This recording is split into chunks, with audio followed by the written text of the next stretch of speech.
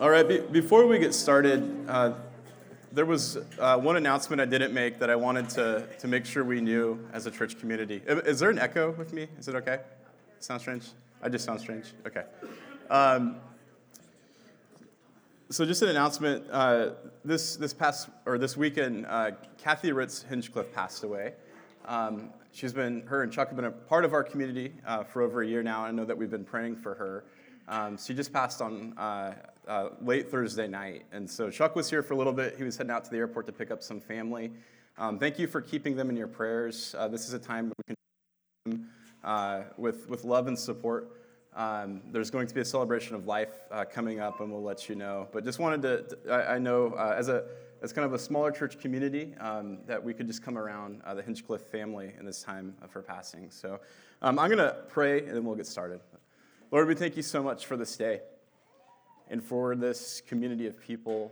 And Lord, we're thankful for what you're doing in our lives.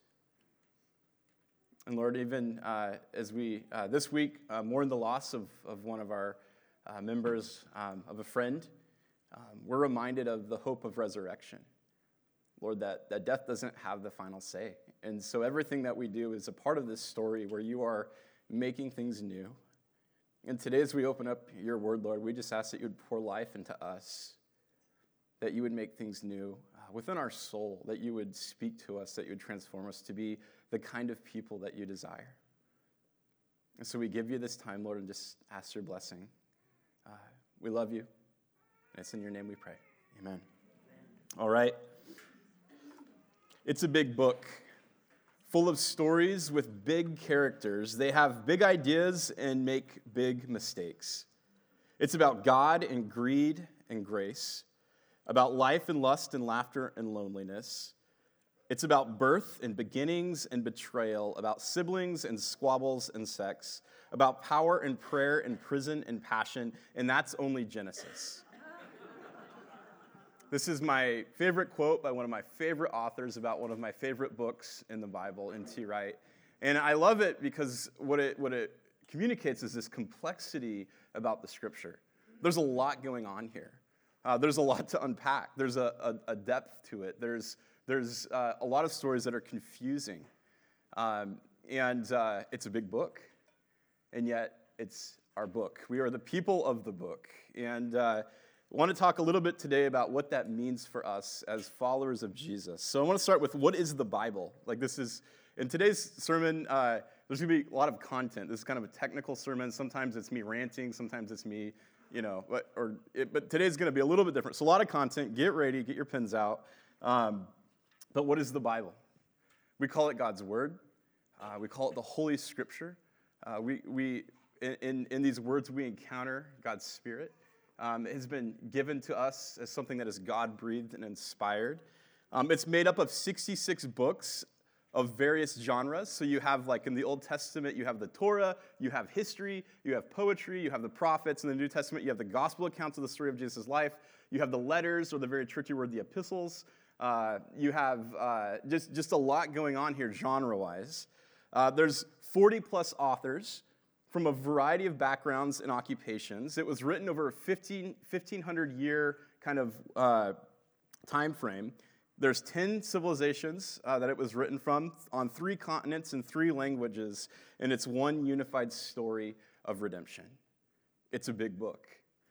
Greg Ogden, who wrote Discipleship Essentials that some of our groups have been using, says this. He says, the Bible is the trustworthy depository of God's self-revelation to humanity.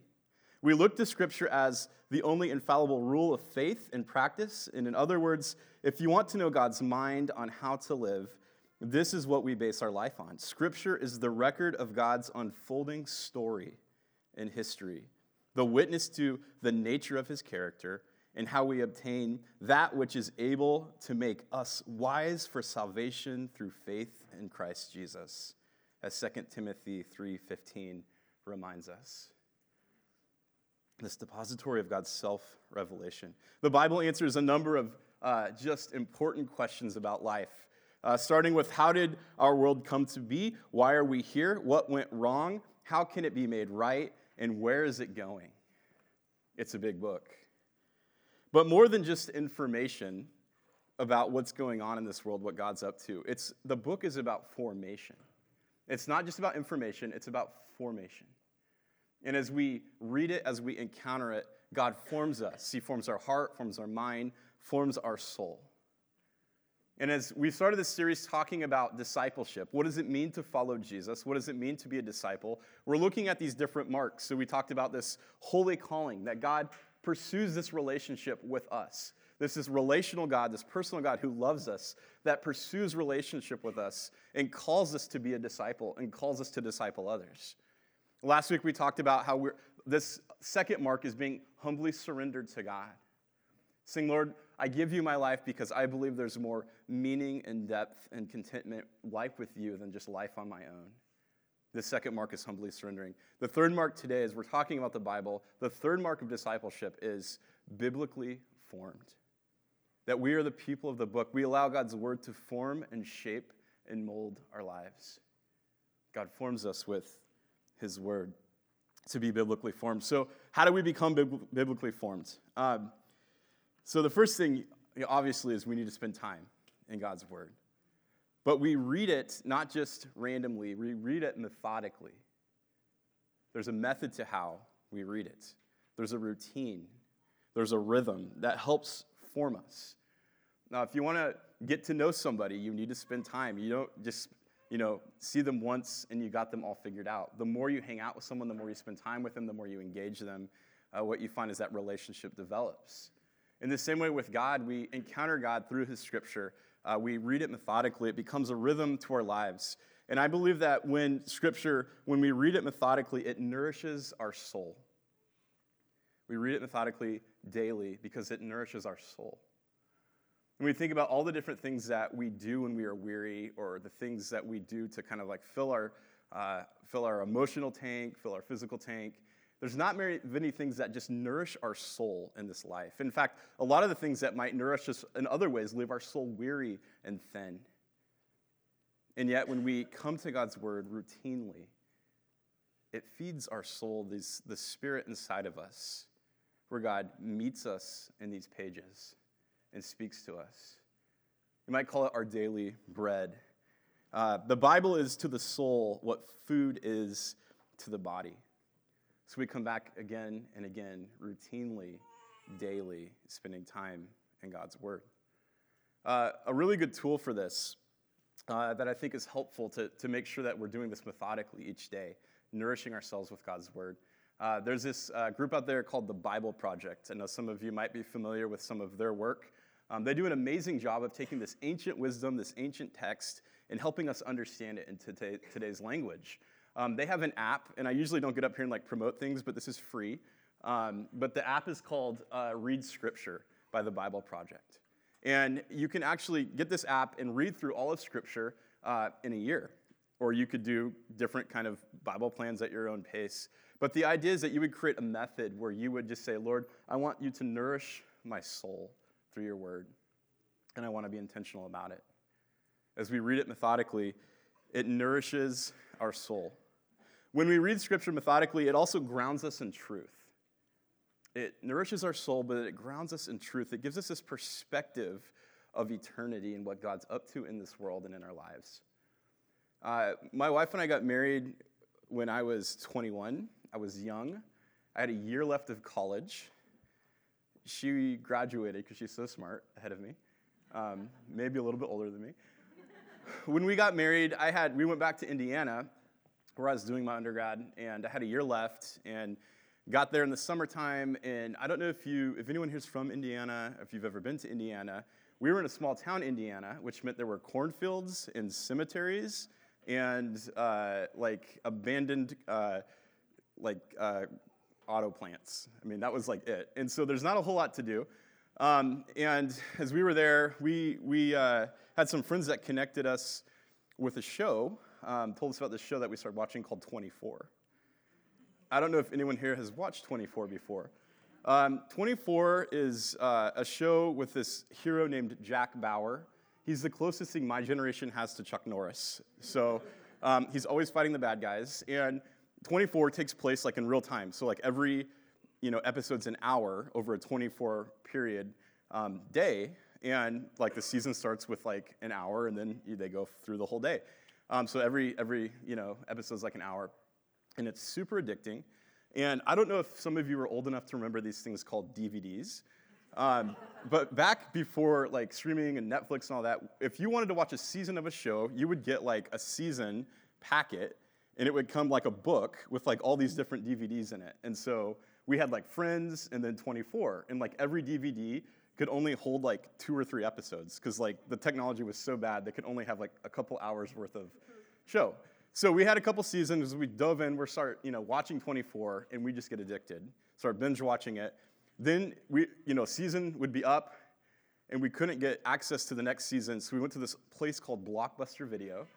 And if you were lucky, they had the season available, and so we would get the season, and then you'd have to return it, before, you had to pay a fee. So we would just we have 2 days to watch this whole season. And so after about a week of watching 5 seasons, I remember I was working for this ministry at school, this college ministry called Open Door, and we had like a leadership meeting, and I go in, and we're doing prayer requests. And I remember thinking we're kind of going around praying, praying for stuff locally and then praying for stuff like what's going on in our nation. I remember thinking like raising my hand and be like, we should be praying for that hostage crisis in Los Angeles.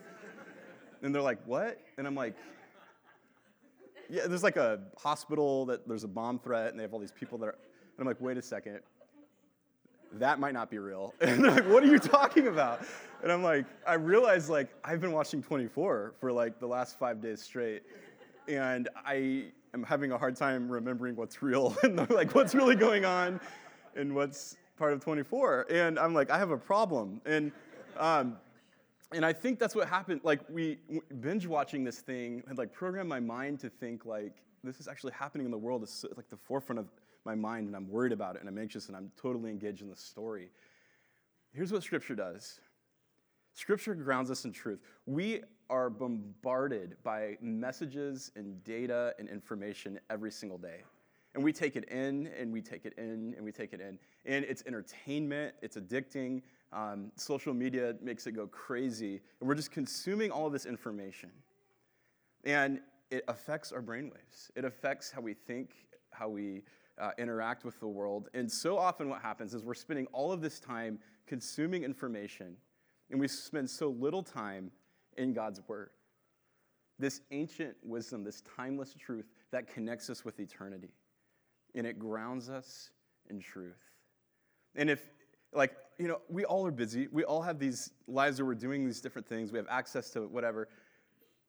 It's so hard to remember sometimes that God has divinely spoken to us through this sacred text. And we don't prioritize our life around it. And we don't read it methodically. And yet it grounds us in truth. And there's something here that feeds our soul and it feeds our mind with these timeless truths of God. This is who God is. This is what he's doing in this world. So we read it methodically because it nourishes our soul. It grounds us in truth.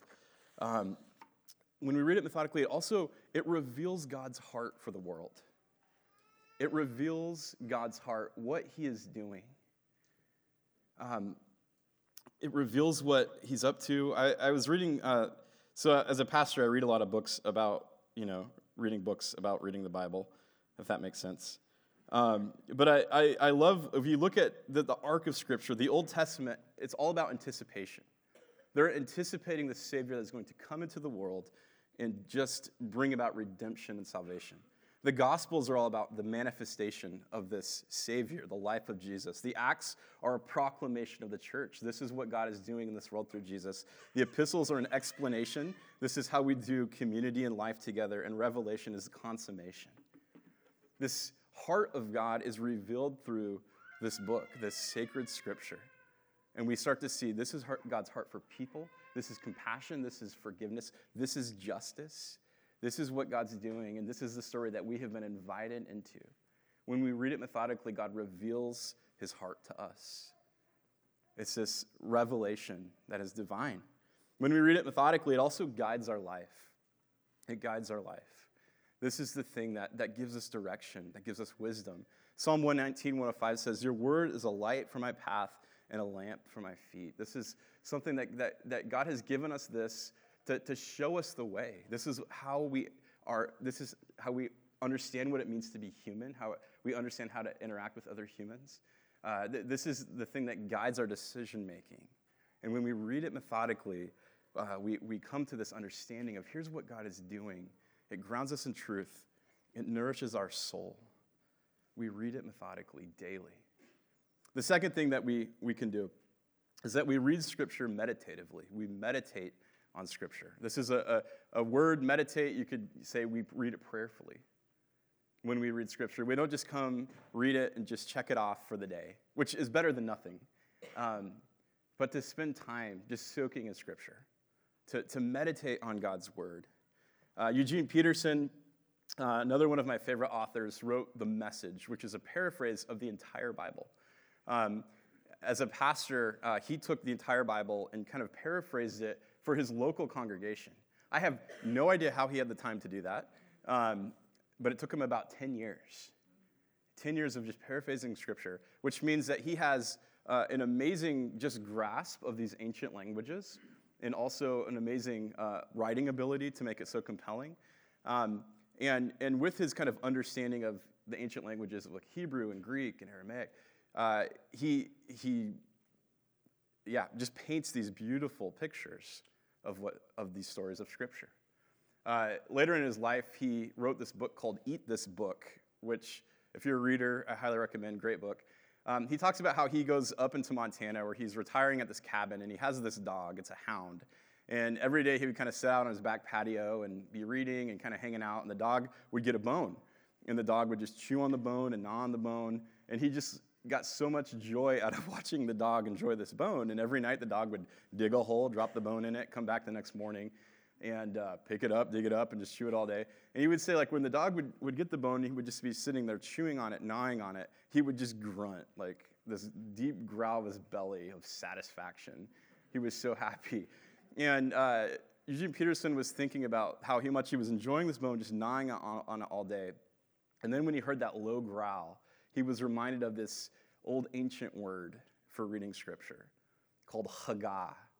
Haggah is this Hebrew word, and it means, in the literal sense, to growl or to groan.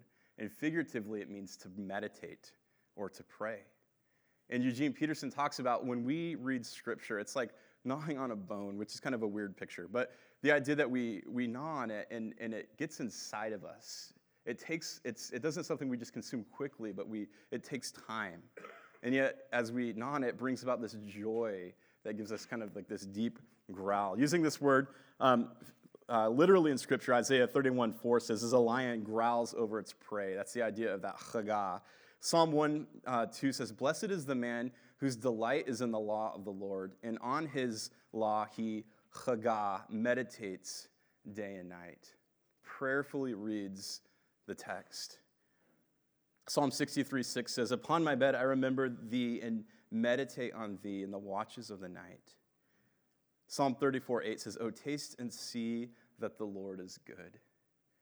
This idea of like we're consuming Scripture in a way that we're meditating on it, like a dog gnawing on his bone. Peterson says this about the sacred text. He says, these words intended whether confrontationally or obliquely to get inside of us, to deal with our souls, to form a life that is congruent with the world that God has created, the salvation that he has enacted, and the community that he has gathered. Such writing anticipates and counts on a certain kind of reading, a dog with a bone kind of reading, a kind of reading where we meditate on God's word. And we believe that this text, this Bible, was divinely inspired when it was written. And we should anticipate when we read it that we're divinely inspired. That only happens through prayer, meditating on God's word day and night. A couple things that I think meditation, prayerfully reading Scripture allows us to do is one, when we pray, we have that inspiration that comes, that God connects with us through prayer, through his word. The second is it allows us to focus. If you're like me, you're probably extremely distracted. I used to not be so distracted, and I don't know if it has to do with my phone. I'm guessing it has to do with my phone. So that's why we got like an app for your phone. So because that's what you need. But setting aside time where I can actually prayerfully read Scripture allows me to focus and limit my distractions. The other thing that meditation does is, as we prayerfully read the Scripture, it exposes, I found this, our kind of selfish interpretations of Scripture. It exposes our sin, the ways that we've missed the mark, but also exposes so often what I do is I want to read the Scripture and justify my decisions because of what I have found in the Scripture. But when we meditate on it, we allow the Scripture to read our lives. We allow Scripture to read us. It's not just something that we're reading as something that supplements our life. This is like, this is something that helps correct us in ways that we miss the mark or brings us accountability, but ultimately brings us life. When we meditate on Scripture, we don't just read Scripture. Scripture starts to read us, read our lives. We put ourselves in a place where we can do that. And then finally, read Scripture for memorization. These all start with the letter M, methodically, meditatively, and memorization. And I think memorizing Scripture is a lost art in our culture. I remember growing up, like Sunday school, you memorize your Bible verse and you get like a sticker, or you go to vacation Bible school and you get points for your team if you memorize Scripture. As adults, what do we do to memorize Scripture? So that it is something that is inside of us. As the psalmist says, I have hidden your word in my heart that I may not sin against you. When we memorize Scripture, what it does is it gives us power. It not only does it ground us in truth, but we live in this world where the evil one lies to us about ourselves, about our identity, about what other people think about us. Scripture is a weapon of the kingdom that allows us to combat the lies of Satan. So as we read Scripture, as we memorize Scripture, as it gets inside of us, there's something in it that grounds us. We're reminded that times of grief, Psalm 23, that the Lord is my shepherd. In times where we mess up, we're reminded that there's, as Romans says, no condemnation for those who are in Christ Jesus. So we spend time with God, we're reminded that as we delight ourselves in the Lord, He gives us the desires of our heart. We memorize Scripture. We hide God's word in our heart and our soul, and it gives us power. This is God's word. We read Scripture. One of the longest Psalms that was written is Psalm 119. And this is always an interesting psalm to me. If you want to have a goal for 2020, memorize Psalm 119. There's like 120 verses or something. But maybe you start with the first 16 verses. And these are the beautiful words of Scripture. It was written as a celebration of God's word. And I just want to read these words. It says, "Blessed are those whose ways are blameless, who walk according to the law of the Lord. Blessed are those who keep His statutes and seek Him with all their heart. They do no wrong, but they follow His ways.